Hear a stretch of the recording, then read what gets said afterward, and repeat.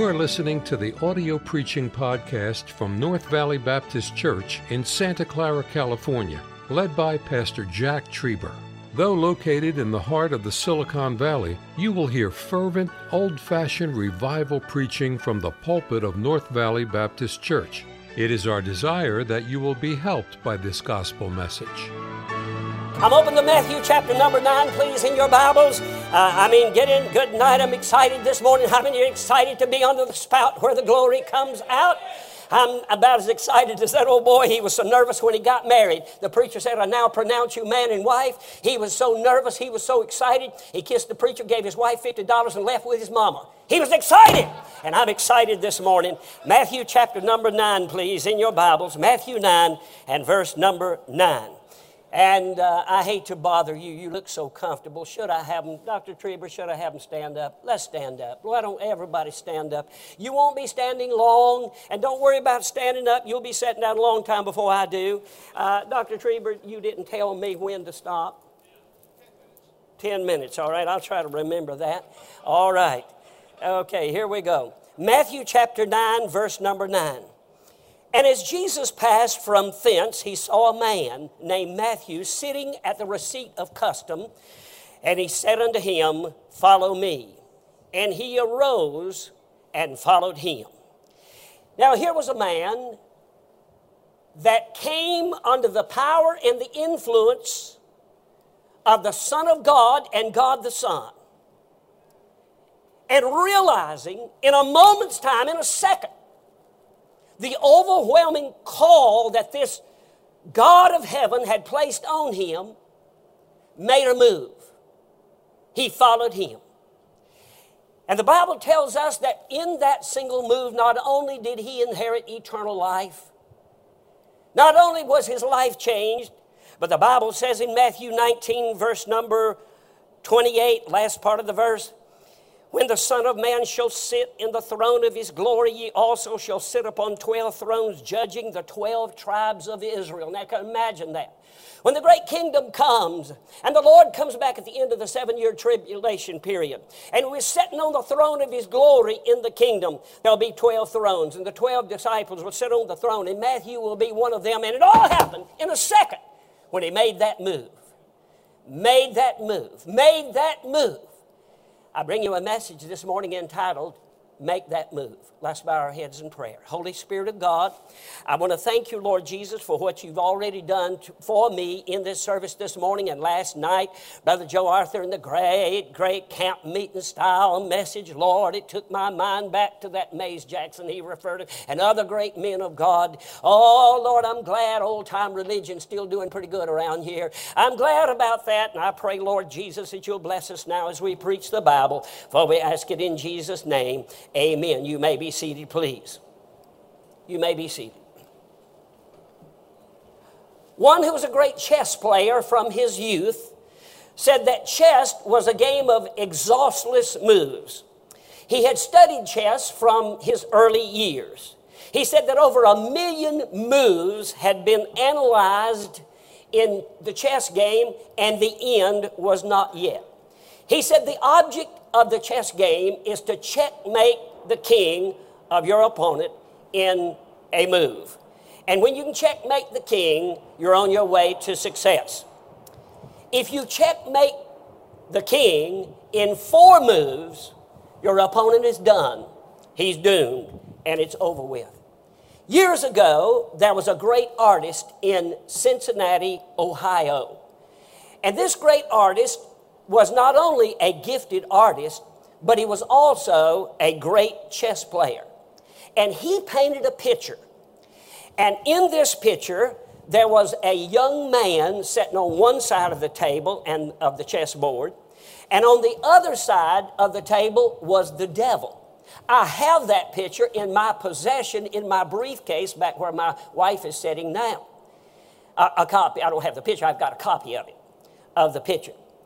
The young man is on one side, Satan is on the other. The young man is moving the white pieces and Satan is moving the black pieces. If the young man should win, he is ever free from the power and the clutches and the slavery of the devil. But if Satan won, He was to be Satan's slave forever. Now, this artist believed in the supreme power of evil. And on the board, Satan had just announced a checkmate in 4 moves on this young man. And I'll show you the picture if you'd like to see it after the service. And you can see him, he's staring at the board. His face is pale. His hand is held up in disbelief. He's awed by his doom that it's over. For years, that picture hung in a great art gallery. People from all over the world, chess players especially, came there to analyze that picture. And all of them were in agreement. The young man is doomed. It's over for him. Finally, after years, another chess player, who was a great chess player, rose, and he came and looked at the picture. And after analyzing the picture, he surmised what all the others had surmised, that the young man was doomed. But as he stared at the picture, he knew that if there was any hope for that young man, it would be because of a man by the name of Paul Morphy. Now, I'm not into chess, never played a game of life, but any of you that have ever been in the game of chess or studied anything about it, you lit up when I said that name, Paul Morphy. Paul Morphy was the undefeated champion in the matter. He was legendary. He was a freak of nature. New York Times said there has never been a mind like that before, and there will never be a mind like that ever again. When he was 10 years old, he was amazing. He was amazing the greatness of the greats in what he could see. He was a man that could figure 5 moves ahead and all the configurations of his opponent coming together. As a matter of fact, they said he often could configure an entire game once it started and how it would end and all the moves thereof. I have a sketch. I don't have it with me, but I've got a sketch of Paul Morphy sitting with his back to the chessboard, blindfolded, telling a man what moves to make, and his opponent was announcing what moves he was making, and without looking at the board, he was winning games, and he did that a lot. He had an unthinkable, he was a freak of nature, an unthinkable thing. He died at age 47. He fried his brain. He quit playing chess long before he died because of mental strain. Well, this man knew that if there was anybody in the world that could see a way out for this young man, it would be Paul Morphy. He lived in New Orleans, Louisiana, and he had been though he died at 47, he had been quit playing chess for several years, and nobody could get him out of retirement. Nobody could pull him out. He said, I'm done. He was frying his brains, what he was doing. And so this man contacted Paul Morphy, and through a series of invites and arrangements, he arranged to have Paul Morphy brought to the great art gallery. I'm a poor man, but I'd give a lot of money if I could have been standing there when Paul Morphy walked into that gallery. They said when he walked into the gallery, he looked and saw the picture. And when he saw the picture, all of a sudden, he was transfixed. It's like he forgot to breathe. It was like you take his picture and just put it on the wall. There he was. And they said he stood there 5 minutes, 10 minutes, not a flinch, not a move, staring at that picture. 10 minutes, 20, they said 30 minutes went by. He was just standing there. They said all of a sudden, his right hand went up and across and down and slowly down. In a little bit, his right hand went up again, slowly to the left and to the right, and slowly went down. He stood there a little longer. And in a little bit, that right hand went up again, slowly to the right, up to the left, back to the right, and stopped. And All of a sudden, his eyes began to burn. His breathing rate increased. And all of a sudden, he began to say, young man, make that move, make that move, make that move. And to the shock and amazement of all that stood around, here was the champion. The master had come. And he had found a release and an escape for a young man that had been doomed for years. I want to say to you this morning, thank God the master has come. And you don't have to live in bondage. And you don't have to live in fear. And we as men of God and preachers, we can take that stand and know the master has come. And he said, all power is given unto me in heaven and in earth. The master has come. I want to say to you this morning, Matthew made that move. The master had come. The great God made that, and he made that move. Peter made that move when he said, thou art the Christ, the Son of the living God. Joshua made that move when he said, as for me and my house, we will serve the Lord. And David made that move when he said, is there not a cause? And he faced that giant. In a moment, he made that move. I'm speaking to people all over this area that need to make that move this morning. We need to make that move, first of all, concerning the Word of God. The Word of God. Peter made that move in 2 Peter chapter 1, verse number 16, when he said these words, when he said, we were eyewitnesses of his glory. When we were up there on that Mount of Transfiguration, there came such a voice to him from the excellent glory. And then he said, we have also a more sure word of prophecy than that. We got something more exciting, more dependable, more solid than even the voice we heard when we were with him up on the mount. And he went on to say, no prophecy of the Scripture is of any private interpretation. And then he said, holy men of God spake as they were moved by the Holy Ghost. Later he said, Peter says, being born again, not of corruptible seed, but of incorruptible, by the word of God which liveth and abideth forever. David made that move in Psalms 12, verse 6 and 7, when he talked about the word of God and said, the words of the Lord are pure words, as silver tried in a furnace of earth, purified 7 times. Thou shalt keep them, O Lord. Thou shalt preserve them from this generation forever. He made that move and he says, we'll always have the Word of God. We'll always have the Word of God. David made that move in Psalms, and Paul made that move in 2 Timothy chapter 3 and verse number 16 when he said, all Scripture is given by inspiration of God and is profitable for doctrine, reproof, correction, instruction in righteousness. And by the way, the Scripture he referred to was a Scripture he just referred to a verse before that, when he told Timothy, and that from a child thou hast known the Holy Scriptures. Do you know that the Scriptures that Paul said was inspired was given to young Timothy, copies from centuries past? The originals had been gone for centuries when Paul said that Bible that I'm telling you about, Timothy, it's inspired of God. That's what he's saying here. Somebody said, well, you act like the King James Bible is inspired. Look, and somebody said, well, you believe in the re-inspiration of the Bible. Listen, when something's inspired of God, what God gives life to don't die. And it's inspired of God, it don't have to be re-inspired. It was never uninspired. Thank God for that.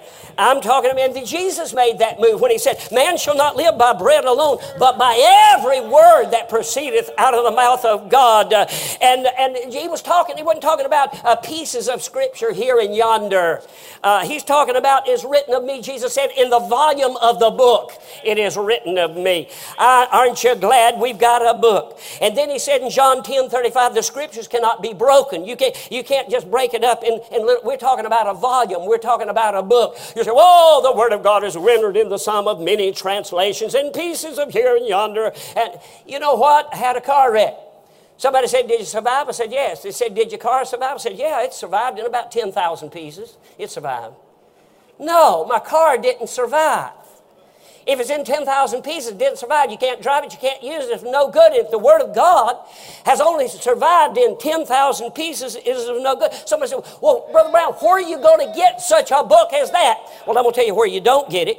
You don't get it out of a Catholic convent, St. Catherine's trash can and garbage can, a text used by 2 wicked men who didn't believe the Bible and didn't believe God, Brooke Foss Westcott and Finn and John Anthony Hort, and they took that and formed the foundation that every translation of the Bible that you ever saw in your life, except this King James Bible, was taken from. They changed just in the New Testament alone the text 5,000 times. Every Bible. I'm talking about NIV, RSV, ASV, DDT, MIC, KEY, MOUST. I'm talking about all of it is based on that corrupt text. You see, these versions are not a simplification of the King James, or another way to say what the King James. These versions are entirely separate. They had a different origin. They had a different background. They had a different. They came from a different text. And by the way, these were wicked men. These were sinful men. These were unbelieving men. I'm holding in my hand some of their quotes. I'll let you come up here and look at these. Westcott said this: I never read an account of a miracle in the Bible. That's what he said.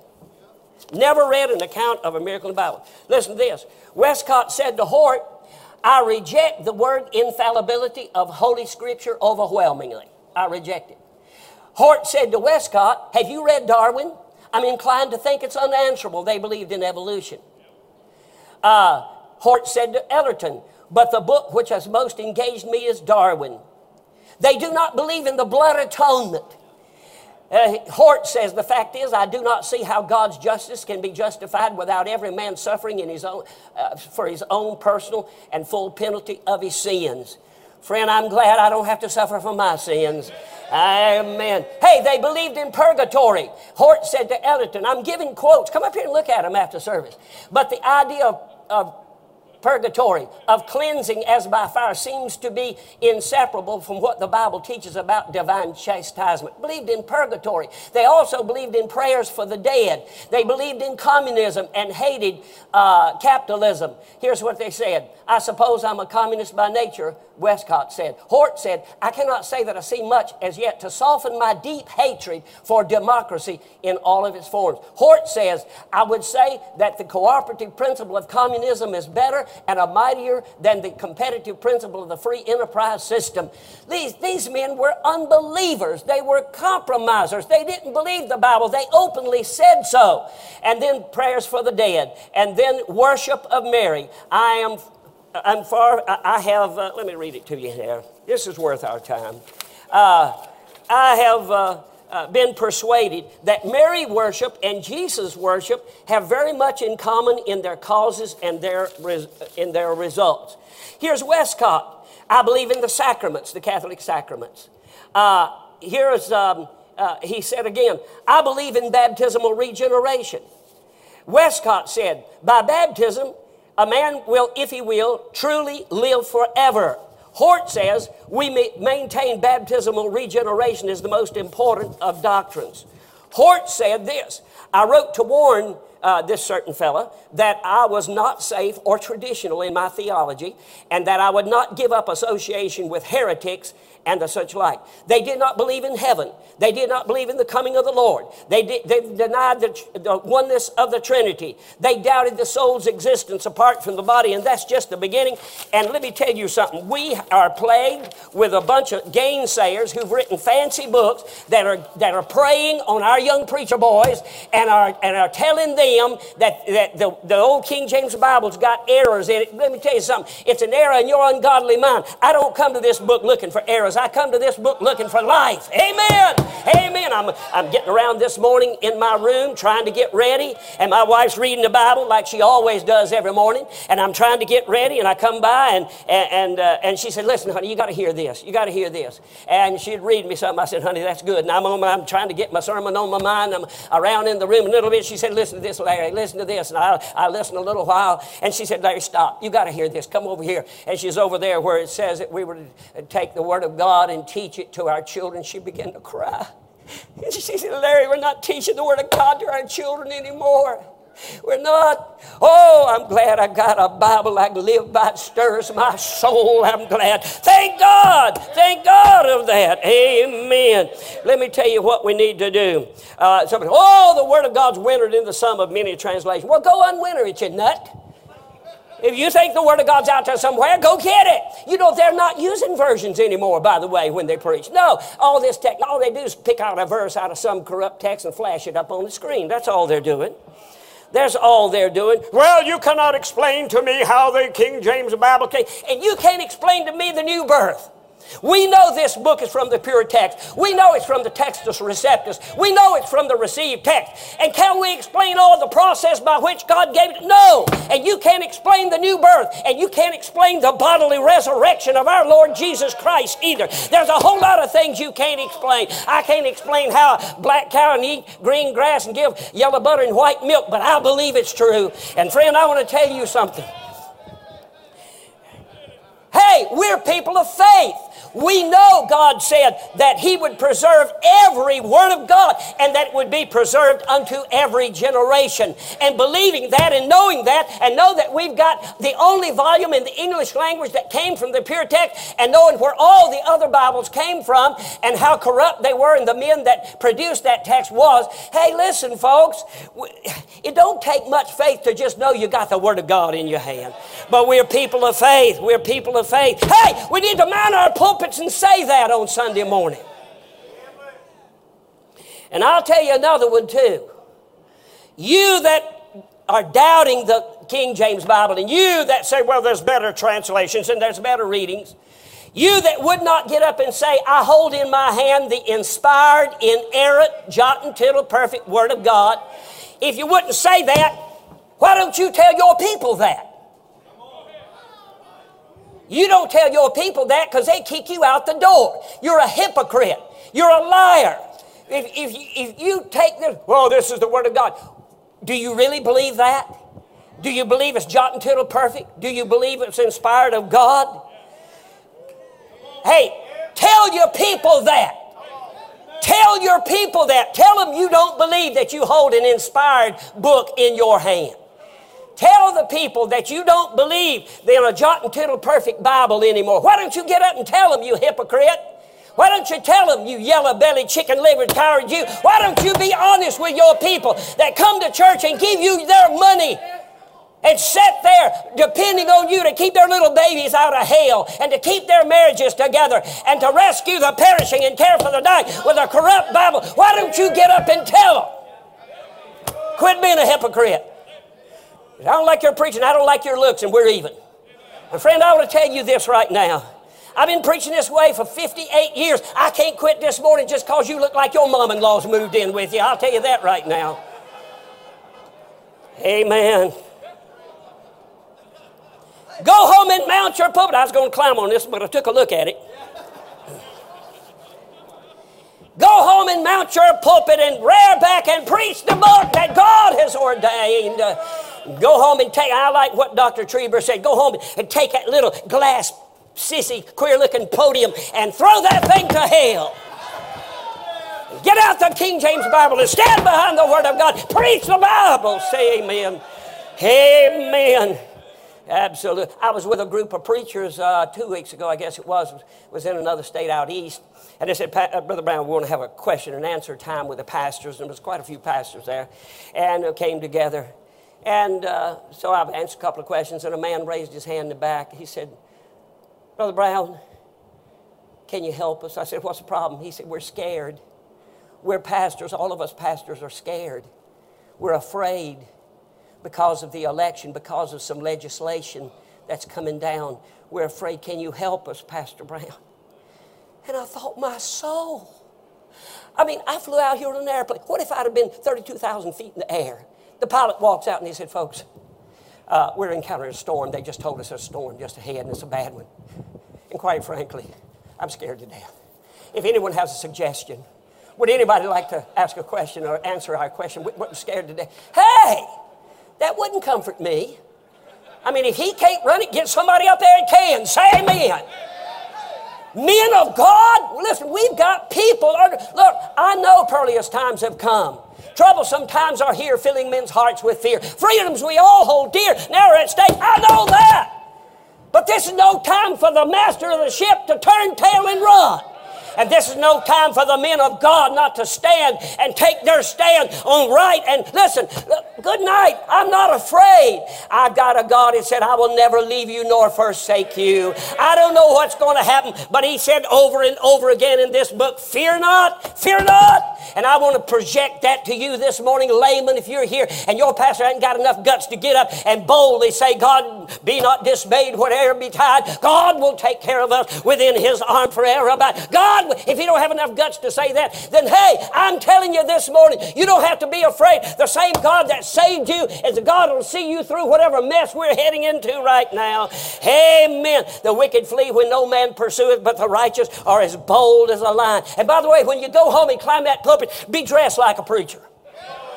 Be dressed like a preacher. I'm sick and tired of seeing lawyers and airline pilots and other important politicians and other important people come dressed like somebody that is representing something important, and God's being coming in with open collared shirts. God have mercy on you. This is not a casual business. It's heaven or hell. It's eternity. It's the God of heaven that we represent. Amen. We need some boldness. I'm too old to kowtow to these little chicken-livered preachers that haven't got enough guts to get up and preach the truth. I'm just too old for that. Well, I've known the giants. I remember, I didn't know him, but I heard old Lynn Broughton down yonder in Atlanta debating a rank liberal. I mean, a liberal didn't believe the virgin birth, the inspiration of the Bible. And Broughton was eating his lunch. He was taking him apart. And in a public debate. And this liberal got mad. He lost it. I mean, he lost his temper. He grit his teeth. And Lynn Broughton was a little short fella. Just a little short fella. He grit his teeth and looked at Lynn Broughton and said, why, you little runt, I'll bite your head off and swallow it. And Lynn Broughton said, if you did, you'd have more brains in your stomach than you did your head, buddy, I'm telling you. The Master has come. His hand has gone up. His eyes are as the flame of fire. And I want to tell you something. He's saying to us as men of God, make that move, make that move, make that move, make that move. Make that move. We need to make that move. I don't know what time I'm to be done. Let me just preach a little more here and get done. We need to, and by the way, I just threw this point in. I'm about to give it just before I left the room this morning. We need to make that move in the matter of soul winning. Psalms 40 and verse number 9, I have preached thy righteousness in the great congregation. Preached in the great congregation. You say, boy, this is the great congregation. No, it's not. The great congregation is beyond the confines of these buildings right here. I mean, that's where the great congregation is. We've cooled down about soul winning. We've cooled down. I came out of the room this morning. I'm in a hurry. When I'm about to preach, I mean, honestly, I just have to deliberately not forget my wife. I forget to leave her in the room or anything. I mean, just because and she understands that. She knows that when I'm about to preach, I mean, it's get out of the way. He'll have to run over you, you know. And so I didn't have anything but preaching on my mind. And I opened the doors, looked down the hall. I was going to find a place to pray. And I looked down the hall, and right across the hall was Dora. Found out her name was Dora, a 30-ish lady. And she was cleaning the room. She was starting out. I just got a tract, and I said, what's your name? She said, Dora. I said, Dora, let me give you something to read. A little gospel tract. Tell you I can go to heaven when you die. I said, do you know, I said, if you were to die right now, would you be 10%, 50%, or 75% sure you'd go to heaven? She looked at me, her eyes got big. Oh, no. I stood right there and led her to Christ. Wonderfully. I went down the hall, and there was another lady. I thought, this is fun. I went down the hall, and there was another lady, and she was working her table, and I gave her a tract, and I asked her the same question. She said, no, don't know. She spoke good English. She was Hispanic. And I said, let me show you right here how to be saved. And she got saved. Oh, listen, I'm not there yet. I'm not there yet. But let me tell you something, friend. We need to preach the righteousness of God to the great congregation is not. And that's where the lost are. Then we drive up. We get up on Sunday morning as an evangelist. And we bumping shoulders with these ladies cleaning rooms and people sitting in the solarium, the girl behind the desk and all that. And then we get over to the church and God's going to send you to hell if you don't. They ain't even there. They're over at the motel. They're in the great congregation. Amen. We've cooled about this thing of soul winning. I was preaching for Travis Lewis here recently and preached on Sunday morning. And he told me I could lay down. He had a little upper room there in his house. Said I could lay down there. So I went up. But before I went in the house, I said, who's all those boys shooting basketball out there? He said, well, they're boys from the community. He said, I let them shoot basketball here. They don't disturb anything. And I thought it was a good PR. And I said, really? He said, yeah. I said, well, that's good. And I went on in the house, never thought a thought. Went in the house, and I got my trousers off, and I laid down. And I thought about those boys. They are part of the great congregation. And I said, Lord, I'm too tired. I'm too tired. When I get done preaching, I'm tired. And I said, I'm too tired. And then I thought, oh, Lord, oh God, I'll get over there this morning and preach hell hot, heaven real, death sure, and time short. But those boys aren't there. They're not in church. They don't know God. I got up, put my britches on, and I just slowly walked out, and they were shooting basketball. I said, boys, I don't want to interrupt your game, but I got something so important I got to tell you. And they just stopped and stared at me. And I gave them all tracts, and I just started telling them about the Lord and witnessing to them. I watched 5 of the 9 bow their head and trust God as Savior. Oh, if I'd only do that more. If I'd only do it more. We've cooled in our... Brother Stansel, the funniest story I ever heard. The convert got saved down there at Windsor Hills, and he got saved, and he didn't know anything about soul winning. Never seen anybody get saved except himself and those that got saved on the same Sunday there when Dr. Hudson was pastor of the church. And Brother Stansel took him out soul winning, and they went to a house, and they went in the house, and it was a man and his wife, 3 children. And they talked to him about the Lord. They all bowed their head and prayed and asked the Lord to save them, and got saved. And man, Brother Stanson said, when we came out of that house, that young convert, he was so overwhelmed. He was about to explode. He was about to float away. And said when we came out the door, he ran out the driveway, right out in the middle of the street, and was doing like this, stopping traffic. And said there was a big 18-wheeler coming down the street. And Brother Stanson said, Brother Hudson said, there ain't but 2 kinds of people on the streets of Atlanta, Georgia: the quick and the dead. That's the only 2 kinds. And he said he stopped this 18-wheeler, and the little boy locked her down and rolled the window and said, hey, good buddy, what's going on? He said, 5 people just got saved in that house over there. Well, he thought it'd been a fire or something, you know. They got saved. And he said, oh, yeah, how did it happen? He said, let me show you how it happened. He climbed up on the side of the truck. Brother Stansel went back and told Dr. Hudson, he said, God being my witness, I had to stand at the back of that truck and direct traffic around that semi while that young convert won that truck driver to God. Do you remember when you first got saved? Do you remember when you first got saved and you wanted to tell the whole world about it? Amen. Praise the Lord. And listen, do you remember? Yeah. Well, I'm afraid I'll make a fool out of myself. Somebody was telling about a preacher they talked to. Said he was sitting in an airport, so there full of people ready to board the plane. He said all of a sudden it just hit me. I just need to break through. He didn't use the term make that move. He never heard this sermon, but said I just need to break through. And he said I just stood up and said, ladies and gentlemen, for all of you going to wherever, Philadelphia or whatever, said you're going to need 2 tickets today. People looked at each other.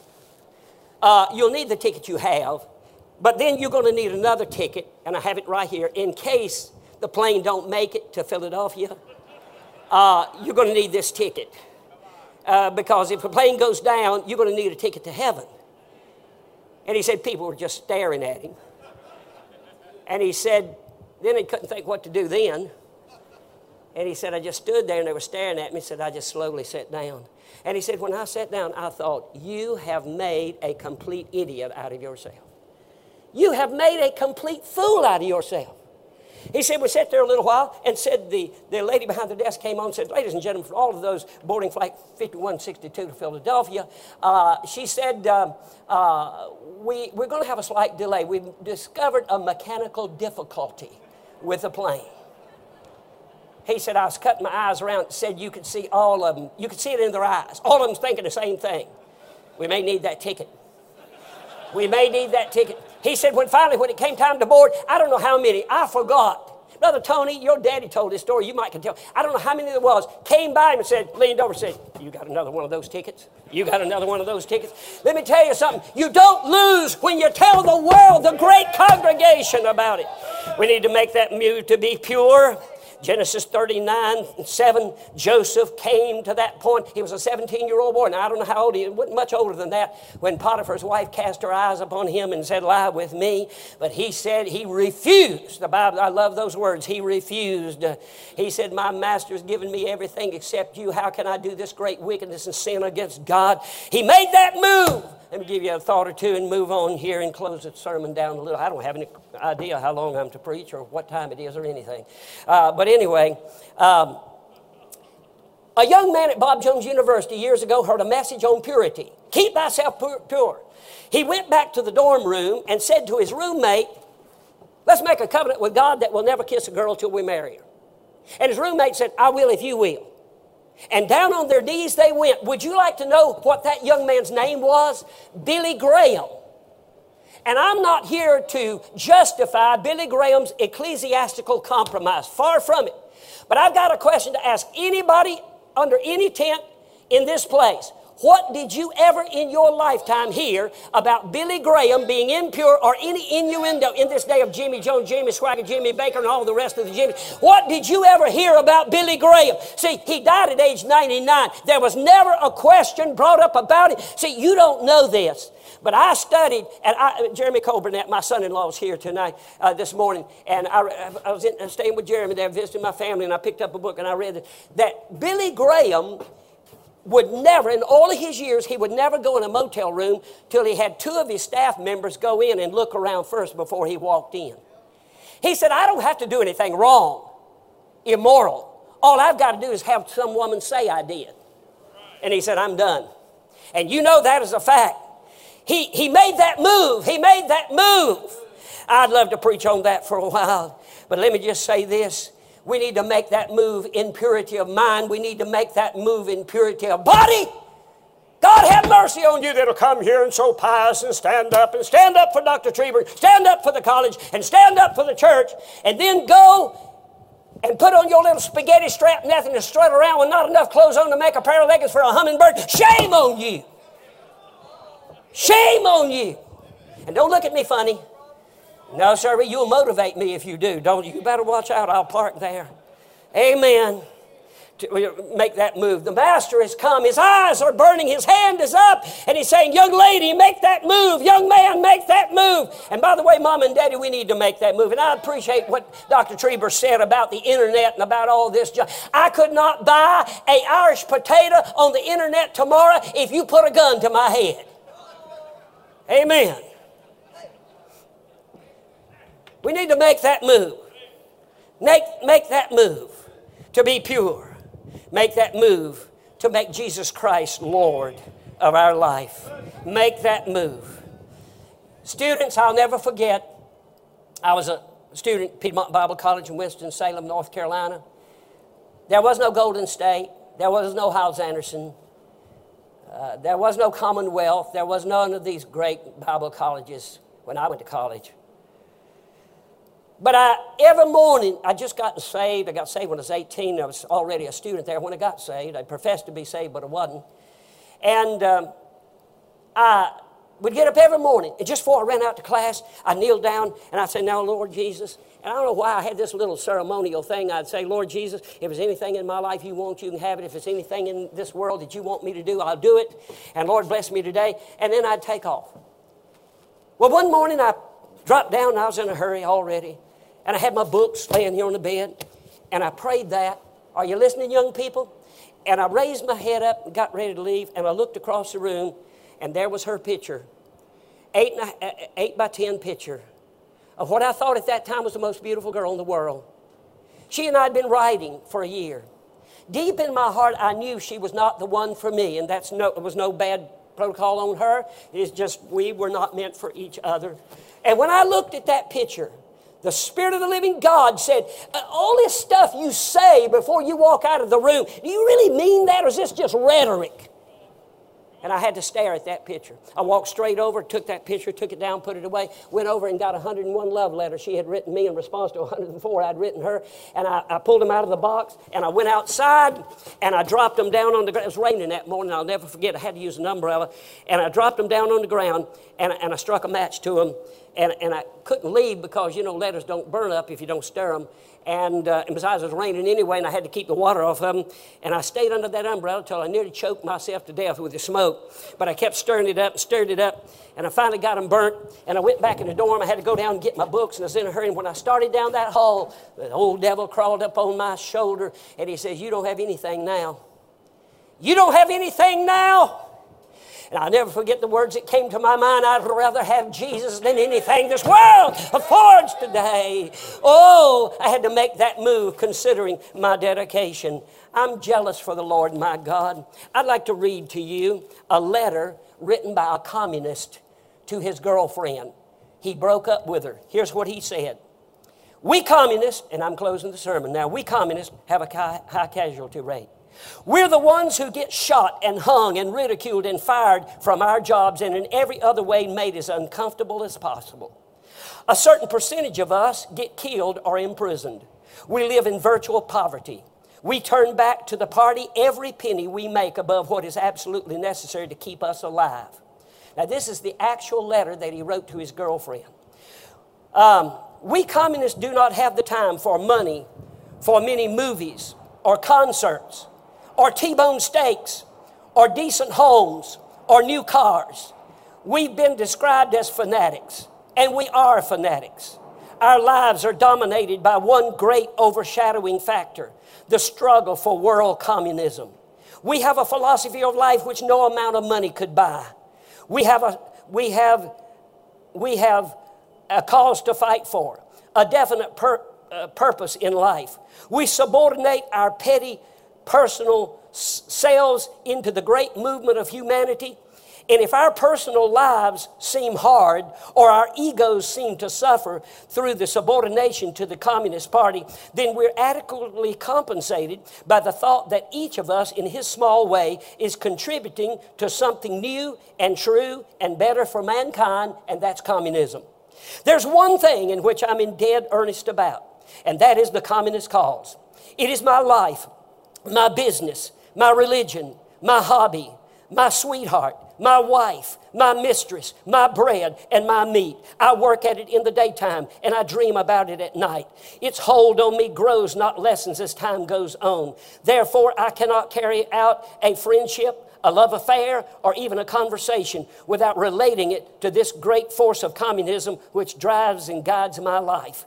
I evaluate people and looks and ideas and actions according to how they affect the communist cause and by their attitude toward it. I've already been in jail because of my ideals, and if necessary, I'm ready to go before a firing squad. And with that, he signed off and told the girlfriend of his life, "No! You get in the way of my cause, communism." Where are the young men who will rise up and say, "Live, die, sink, swim, get fat or die skinny. I live for Jesus day after day. I live for, let come what may, the Holy Spirit I will obey." Arthur Sullivan said, "Onward, Christian soldiers, marching as to war. The Master has come. The Master has come. He's standing before you. His hand is up. It's moving across. It's moving this way. His eyes are burning. He's discovered something that nobody else has ever discovered to give you, and that is an opportunity to rise up, young men, and serve the Lord. And young ladies, give your life to the Lord." Dan Whittle said, marching on, for Christ count everything but lost. The Master has come. If I stumble, pick me up. If I falter, push me on. But if I turn back, shoot me. I've got to make that move, make that move, make that move.